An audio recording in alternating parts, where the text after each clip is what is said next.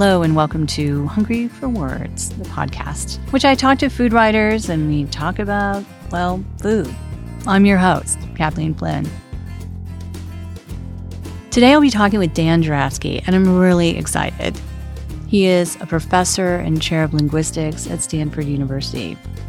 He's also the author of the book, The Language of Food, A Linguist Reads the Menu.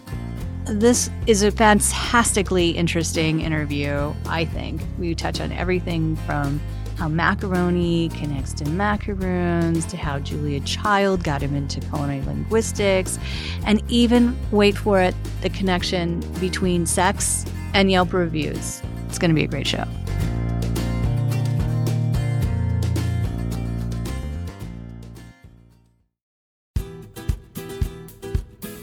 This episode of Hungry for Words is sponsored by Wolf, encouraging you to reclaim your kitchen, starting with one home-cooked family meal per week. Visit reclaimthekitchen.com for tips, techniques, and recipes from Wolf cooking tools. And by our media partner, Foodista.com. Join a passionate community of food lovers at Foodista.com. And by our partner, Booklarder, Seattle's community cookbook bookstore. Learn more at Booklarder.com. So Dan's book doesn't actually contain any recipes, which is an anomaly so far in the people that I've talked to for the show. So I had to think about what would I make, and I thought what would be representative of what we end up talking about in the show, and I decided on coconut macaroons. And so before we get too excited, I'm not talking about French macaroons, which are, we have the two halves and you have the filling in the middle. And this is really why they're so perfect for the show, right? Because there are two different kinds of macaroons. So what I'm going to be making for him today are actually the kind of drop macaroons, where you use the shredded coconut and then some egg whites and vanilla, and you bake them like that. Very, very straightforward. This recipe is based on one that I got from a woman that I used to work with at the Sarasota Herald Tribune. She occasionally brought these in, and I used to eat more than my share of them because I'm not normally much of a sweets person, but I really love coconut. This is really pretty straightforward. I'm going to just kind of do it now. It's this morning. He's going to be here in like an hour and a half. But that's one of the great things about this particular recipe is you can kind of just throw it together.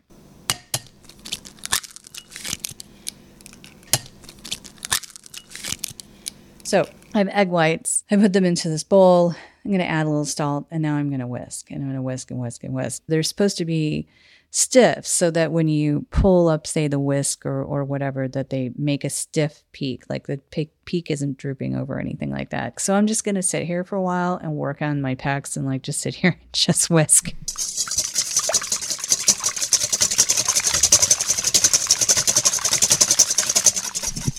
So now I have stiff peaks. Now I'm going to fold in some sugar and some vanilla and the coconut. So it's really kind of the key thing here is you want to make sure that it's like the coconut and everything gets wet and that the sugar is put all the way through, but you don't want to over mix it. Like you want to keep some of that kind of lift from the egg whites. Now I've got this all kind of incorporated, but it's still got a little lightness to it. It's got a little fluffiness to it. So now you just take a pan. I've just put some parchment paper on it and take one rounded tablespoon at a time and drop it ever so slightly.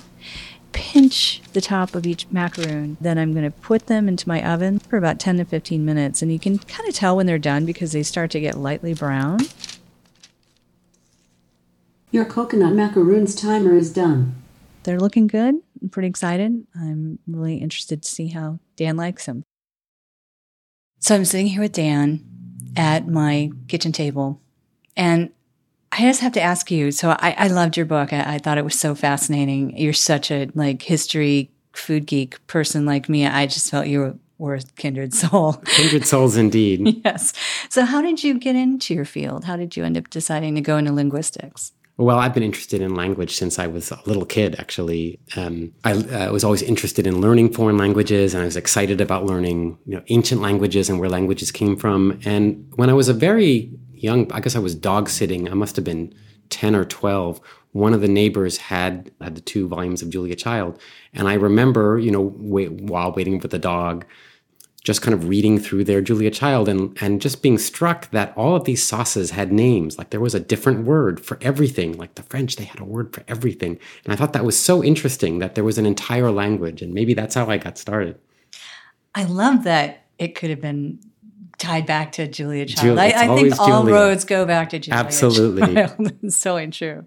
So, and then you decided to go into studying languages and linguistics. And what kind of academic path does that look like? I mean, I'm a liberal arts major, so it's kind of not part of my world. So walk me through that. What did you do? So I majored in linguistics, and so I'm the chair of linguistics at Stanford now. So it's my job to encourage young people to go into linguistics. So I'm going to paint you a very rosy picture that linguistics is this fabulous field where you get to learn all about human language, and we can study it as a humanity. You know, how is poetry different in different genres, or how do literary genres differ in their linguistic properties? Or you could study it as a social science. What makes different people in different regions? How do they talk differently? How is it that we can tell where someone's from by how they speak? And who are the innovators in language? You know, how does language change? What makes it change? There's some lovely results suggesting that it's teenage women are the drivers of language change.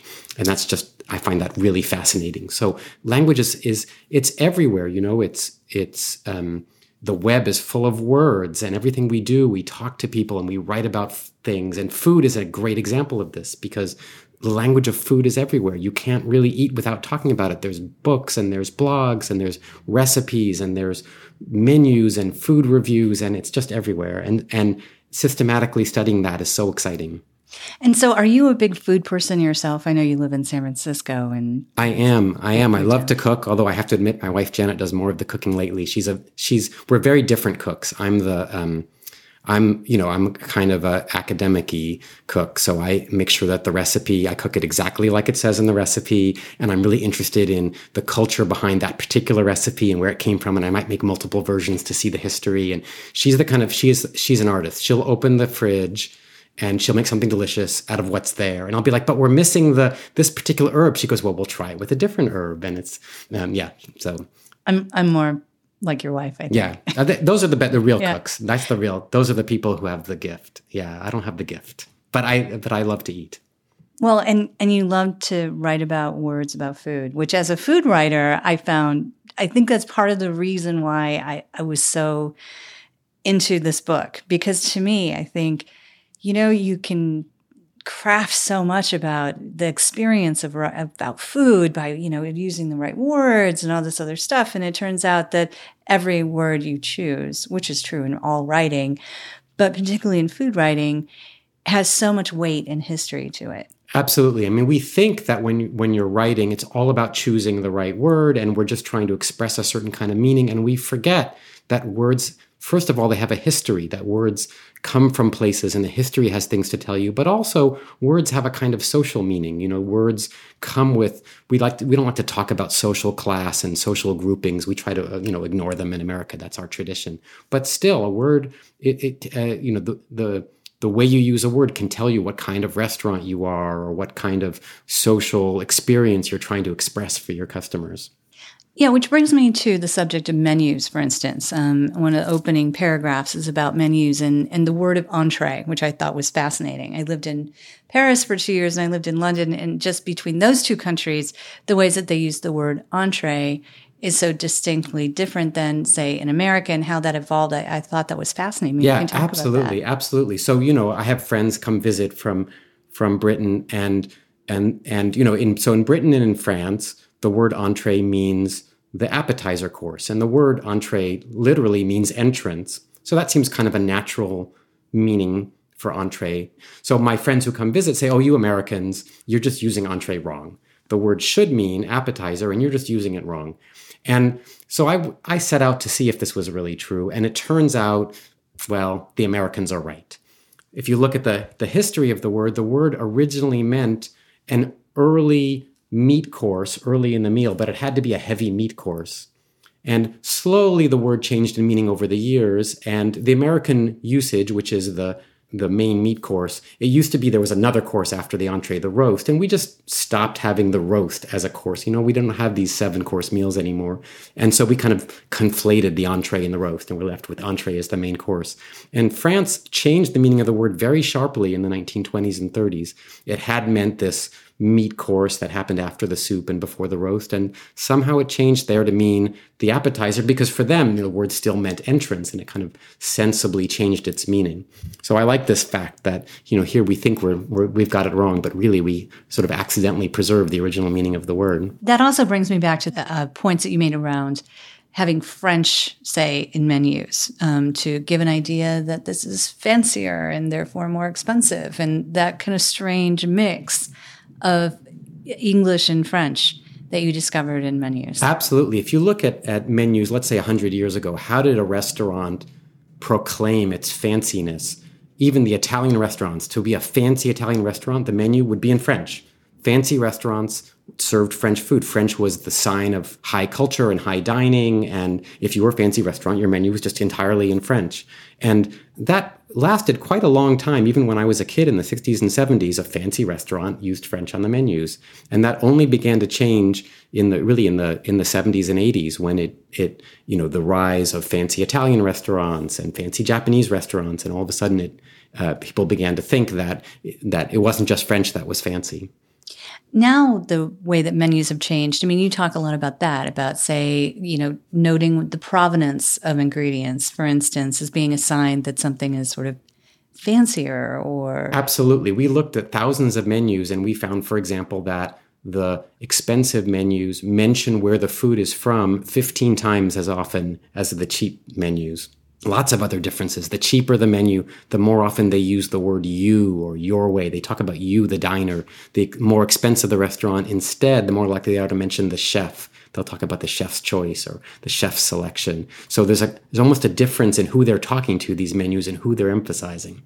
I love that you put in a Portlandia reference. Absolutely. To that whole Clive the chicken. Absolutely. I'm going to have to find a clip of that, put it in the show. It is so great. Moment. Yeah. So the other thing I wanted to talk to you about is obviously macaroons. So I made some macaroons today. Oh, they look beautiful. Thank you. And this is only my second time making them. And one, I want you to try my macarons and see what you think. I'm looking forward to this. Because you said that you would make these. Like, this is sort of a family sort of tradition. Yeah, my mom made macaroons. Actually, I have never made macaroons. Is that true? I think that's true. My mom made macaroons. Okay, let me try your macaroon. Mm-hmm. Oh, that is delicious. Thank you. Oh, it has the perfect caramelization and crunch on the outside. It's not too sweet. I made a cake for this auction last week, which is a whole story about itself, but I was trying to impress all these other foodie people, and I really don't bake. And I made this really overly ambitious, complex coconut cake. So I bought coconuts, and my husband broke the coconuts open. Wow. So this is actually... You are ambitious. It was stupidly ambitious. It was like this multi-tier cake, and I really never baked. The last time I made a cake was probably 2 years ago. But so this has a mix of the cake, like the baker's sweetened coconut, but it also has real coconut that we grated out. And here's a tip for you, by the way. If you get a coconut and you open it up, the best way to do it is you hold it in your hand and you toss it and you just keep tapping on the kind of the equator of the coconut. And it will, over time, it will just kind of wear it down and it will just crack. It's crazy because it's so hard. My husband tried to open a coconut once with a Sawzall in Florida. Yeah, I have definitely tried to open a coconut with a saw, and you tap it with what? You just he just used my French baking pin. Wow. Like literally just a rolling pin. Rolling pin. That's pin. amazing. It's crazy. So he did it, and you have to do it over a bowl, and then it will crack. And then the water starts to come out, which of course is coconut water. Yeah. So we totally kept that. And then we peeled it all off. And then we scraped the brown stuff off the outside of it. Because it kind of it's like a pith of an orange. It just has kind of a different flavor. Fibers, yeah. I think it's fine. But then you get to the white stuff. And then I was going to just grate it. Yeah. Which is a multi-day event. It's like would have taken forever. I don't know what I was thinking. So I just cut it all up into chunks and I put it in my Vitamix. That makes sense. And it was like awesome. It like totally like great. Oh, and it doesn't and it didn't liquefy. That's what I was going to say. It doesn't liquefy. Mm-hmm. It's a really nice texture. Thank you. Now you've inspired me. I'm going to go home and bake macaroons. They're really easy. I decided this is my new go-to thing to take for stuff. Well, it doesn't sound, the way you make it doesn't sound that easy if you have to tap open a coconut. You don't have to go through the coconut. But you talked about macaroons and macaroni. And I thought the whole macaroni discussion was fascinating. It is. The history of pasta is so interesting. I mean, first of all, the fact that macaroons and macaron and macaroni are the same word is just mind-blowing to me by itself. But the history of pasta is just so interesting. You know, there's this myth that pasta came from China with Marco Polo, and that's just not true at all. You know, the Italians had pasta before Marco Polo even left. But how pasta got to Italy, so interesting. It seems to have been the Arabs. So there was pasta in the Middle East. It's recorded in the Jerusalem Talmud, and it's recorded in Arab writings in the 6th and 7th and 8th century. But this seems to have been pasta in soups. This idea of like a dried pasta that you make as a main course really seems to have developed in Sicily, in Italy, you know, with sort of the mixture of the Christians and the Arabs, and everybody was there, and a fascinating period. And along with this idea that the local hard wheat that grows in Sicily was used to make this dried pasta, this pasta tradition developed, but at the same time, these amazing desserts that came from the Arab world, from Persia and Baghdad, these almond paste desserts with honey and marzipan kinds of desserts, and all of these things came at the same time.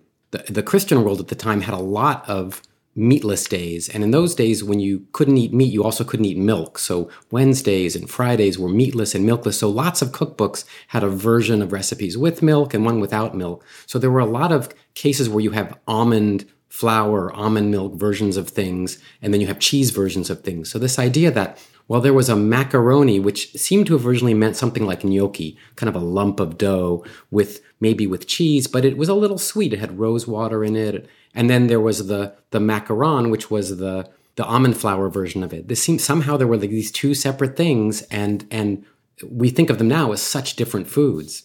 I also thought what was fascinating is that whole he put a feather in his hat and called it macaroni, which was, can you talk about that? Because I thought that was fascinating. Yes, another kind of macaroni. So macaroni actually appears in the very first English cookbook in the 1400s. But it had died out of English cooking altogether. And then around the 1700s, it became the thing for, you know, young aristocratic men, dandies. They would go to Italy on the tour, and they brought back this taste for this weird foreign food, which was pasta, which they called macaroni. And they began to be called macaronis kind of in mockery, these dandies. And they wore these weird little hats with feathers in them high up on these tall hairdos, and they ate pasta. And so everybody poked fun at these macaronis and their weird fashion sense. And so in Yankee Doodle, they're poking fun at this, American who tries to dress up and pretend he's a macaroni by putting a feather in his hat. And so here, the word macaroni still has that sense of this dandy in one of our, formative songs. And I never knew what that meant. I'm sure a lot of people didn't. Absolutely, what a weird phrase. I just never understood. And they're all related, the Yankee Doodle and macaroni and macaroon, it's all the same. Yeah, it's fascinating how everything is linked.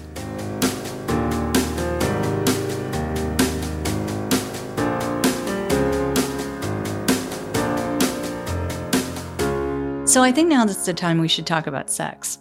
It's never too early to talk about sex. Absolutely. And I think what's fascinating about it is that it involves sex and Yelp reviews. So Let's talk about that, because I thought that was really interesting. Absolutely. So another great use of language is reviewing. And we looked at 1 million Yelp reviews on the web, reviews of restaurants, and just looked to see what people said when they either liked a restaurant or really hated a restaurant. So when people love a restaurant, here's the kind of phrases they used: orgasmic pastry, seductively seared foie gras, very naughty deep fried pork belly, lots of beautiful, sexy descriptions. It wasn't just any restaurant that got described in these sexual terms. It was only the expensive restaurants. So expensive food is somehow like sex. By contrast, we found that the cheaper restaurants, cheaper food, not described at all in terms of sex. Instead, when you're talking about, in one of these reviews about cheap food, you use words like craving or addicted or cupcakes being like crack. So it's almost as if, we're feeling guilty about eating this junk food. And by talking about drugs, we're saying, well, it's not my fault I ate this cupcake, I was addicted to it. I had no choice. I was forced to eat it. So I thought it was really fascinating, the comment that, a lot of people talked about dessert and whether or not they talked about dessert was a big key on what kind of restaurant they were writing about. Absolutely. So if people mentioned dessert in their review, then their scores for the restaurant were much higher. And how they talked about dessert was invariably positive. If you look at how they talked about chicken or how they talked about the appetizer, there was positive things and negative things, but nobody hated dessert. I mean, not nobody, but very rarely did people hate dessert. So there's something about dessert that we like it, we talk about it positively, and if it's there, we tend to if we mention it, we give the restaurant a higher review. Dessert is really special. And it's really funny, and the reason why this really resonated with me was when I was a restaurant reviewer, and I was kind of starting out, and I ended up working with Tom Sietsema, who is now the restaurant reviewer for the Washington Post. And I asked him to look over some of my reviews, and he gave them back to me, and he said, "Kathleen, you never write about dessert." And I said, "Well, I don't really like sweets," which goes back to my own bake. Wow. So I said, I'm not one of those people who ever orders dessert. And he said, "You always have to order dessert. You always have to order the chocolate thing because there's always some chocolate thing. You have to order, you have to talk about it because some people, the reason they go out to eat is to have dessert. They have the rest of the meal, but they're really actually looking forward to dessert." That's me. I've got the sweet tooth, and I'm there for the dessert. I even have a theory about different people and their different kinds of desserts they like. It's by color. So it goes black, white, green, red, brown. So there's your people who like chocolate. There's your people who like caramel. That's your brown. There's the people who like your meringues and vanilla ice creams. That's white. There's your lime people. That's your green. There's your cherry and rhubarb and strawberry dessert people. That's your red. So everybody's got their dessert, and some people like multiple ones. But yeah, I'm in it for the dessert.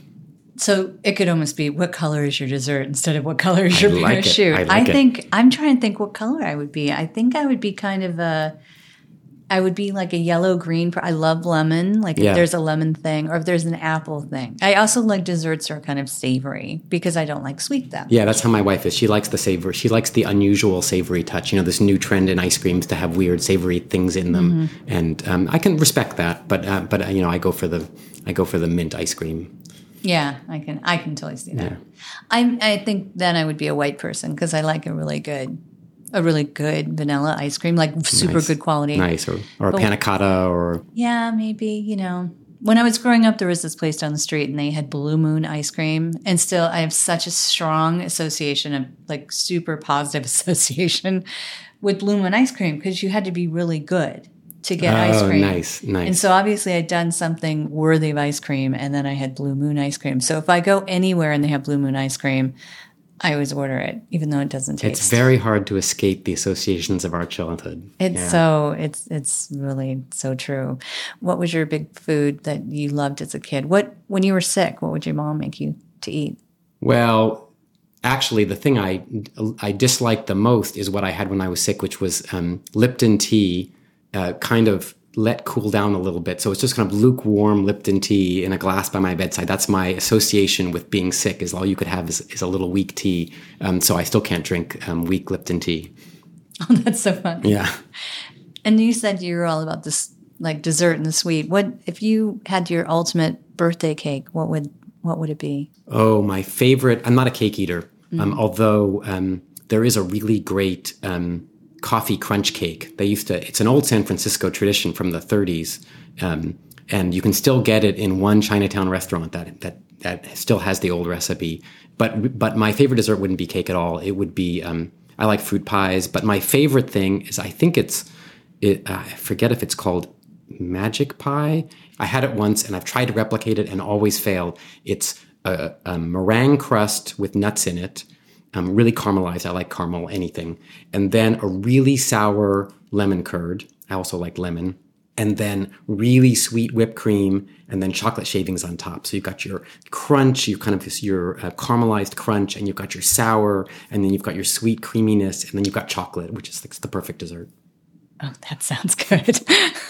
That does. I would do it without the chocolate, because I don't like chocolate. I'm not a big chocolate person, but just shavings. But I can see that. Oh, the chocolate shavings. Yeah. I can see that. Totally.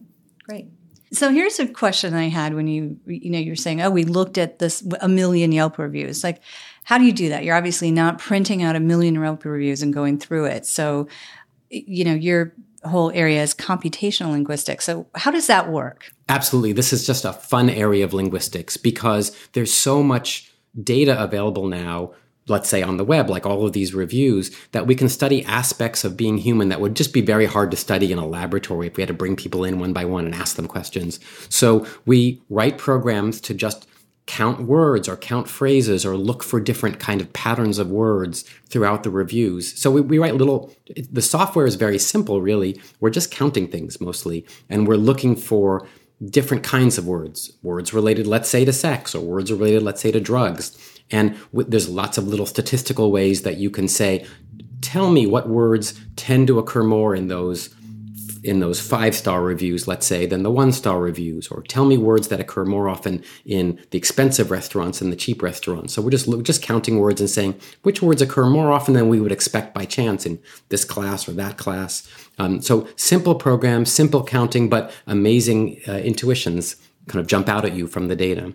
And I think that's a great point. I think the concept of something simple, using something simple to extract something really interesting. Anthony Bourdain, he said, I ask people incredibly simple questions about food, and they reveal extraordinary things about themselves.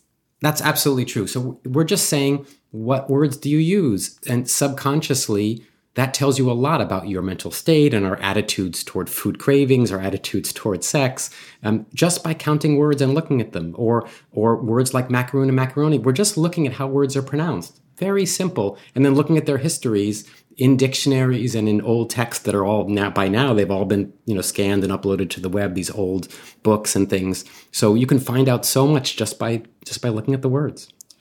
And that brings me to another point that you made, which was about the sound of the words and like how you make the sound and what people think about it. Like, say, for instance, you have an example of words with a certain sound more sophisticated or more like a luxury product. Yes, so there's lots of subtle ways in which sound seems to convey meaning, and we call these sound symbolism. My favorite example of this has to do with vowels. So across the world, languages tend to use two kinds of vowels, and we call them front vowels and back vowels. So a front vowel is a vowel like e, I, e. You can't see me through your speakers, but when I make my e, I, e sound, my tongue is kind of in the front of the mouth, and you're almost kind of smiling. And they're called front vowels because the tongue is toward the front of the mouth. And another class of vowels called back vowels, that's your o, aw, oo. There, your tongue is way in the back of the mouth, and they sound kind of big and round.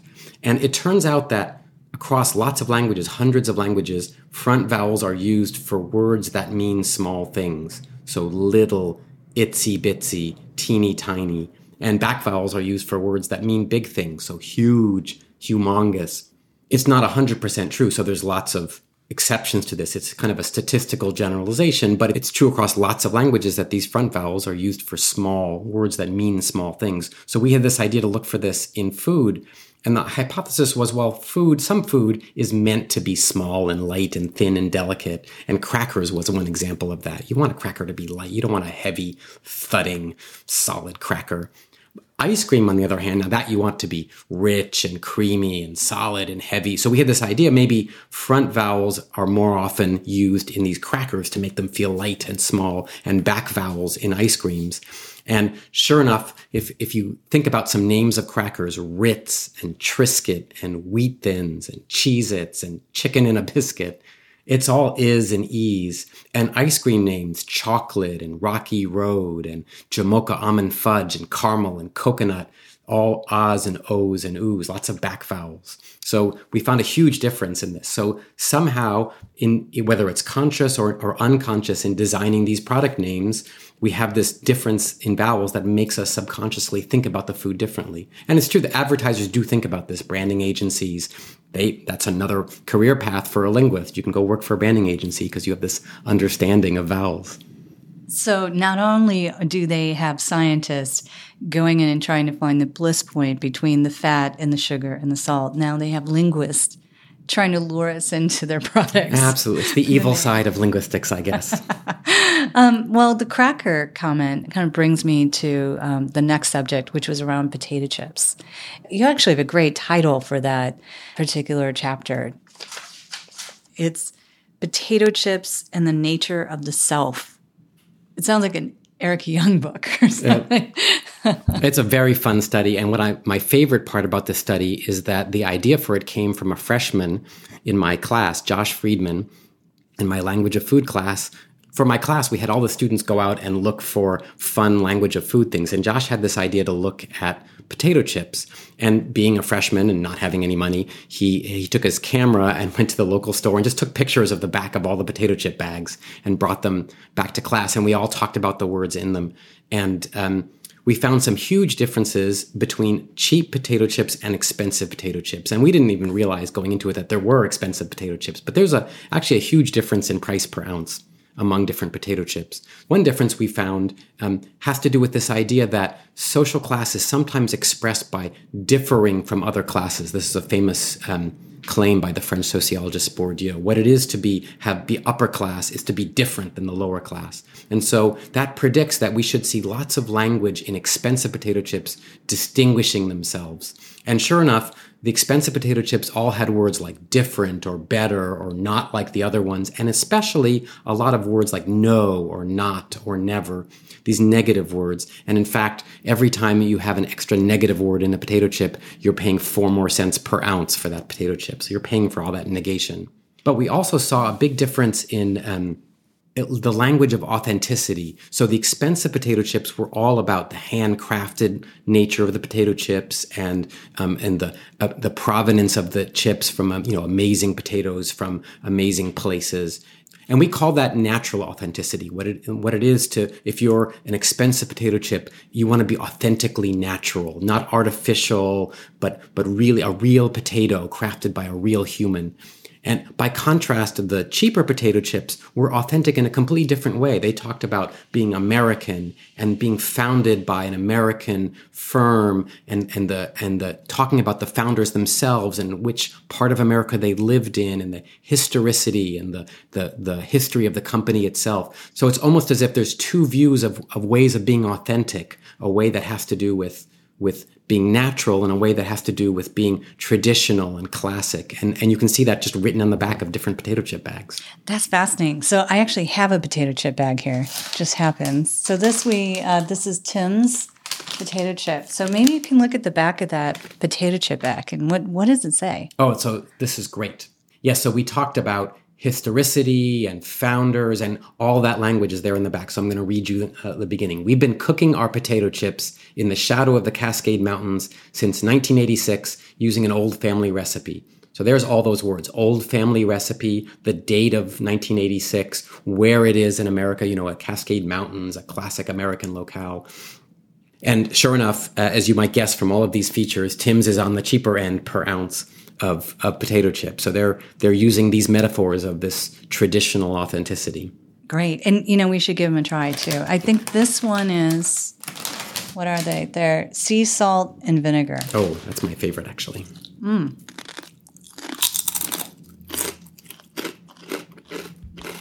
Oh, that's a nice crunch. I like the sea salt. It kind of gives it a different, like a nice flavor. I like that too. I like vinegar. Mm-hmm. I like anything sour. So kind of wrapping this up, here's the question I have, which is for consumers who are, unwittingly walking down the aisles of a supermarket, not realizing that, they've hired some dark, person from the dark side of linguistics in the whole study to help them name and write all this stuff. I mean, it's not even just marketers. But how does the work that you do, how can people kind of look for things? How does it make them a better consumer? Or even just going out to restaurants, like how can they find the fun in the words about the food that they're either buying or about to eat? I think just being aware of your language can make the whole thing fun. If you look at a menu and you'll notice on the expensive restaurants, well, there's a word I don't know. And instead of being upset, gee, why is it I don't know this word? Now I feel insecure. You can think, well, someone put that word there to cause you to ask a question. Maybe you'll have a conversation with the waiter. It was a strategy, maybe. And it's not about you. It's about your interaction with the restaurant. And we can find a good thing in that. Or we look at these names of foods. I talk a lot in the book about the history of the word ketchup, which turns out to come from Chinese, or the word macaroon or the word macaron, just by thinking about where do these words come from every day. The linguistics of the everyday tells us so much about the world around us and our history. And it makes, because language is everywhere, it just makes walking around in the world a great pleasure. Thank you so much for coming on my show today. Oh, thanks so much for having me. This was great. Thanks.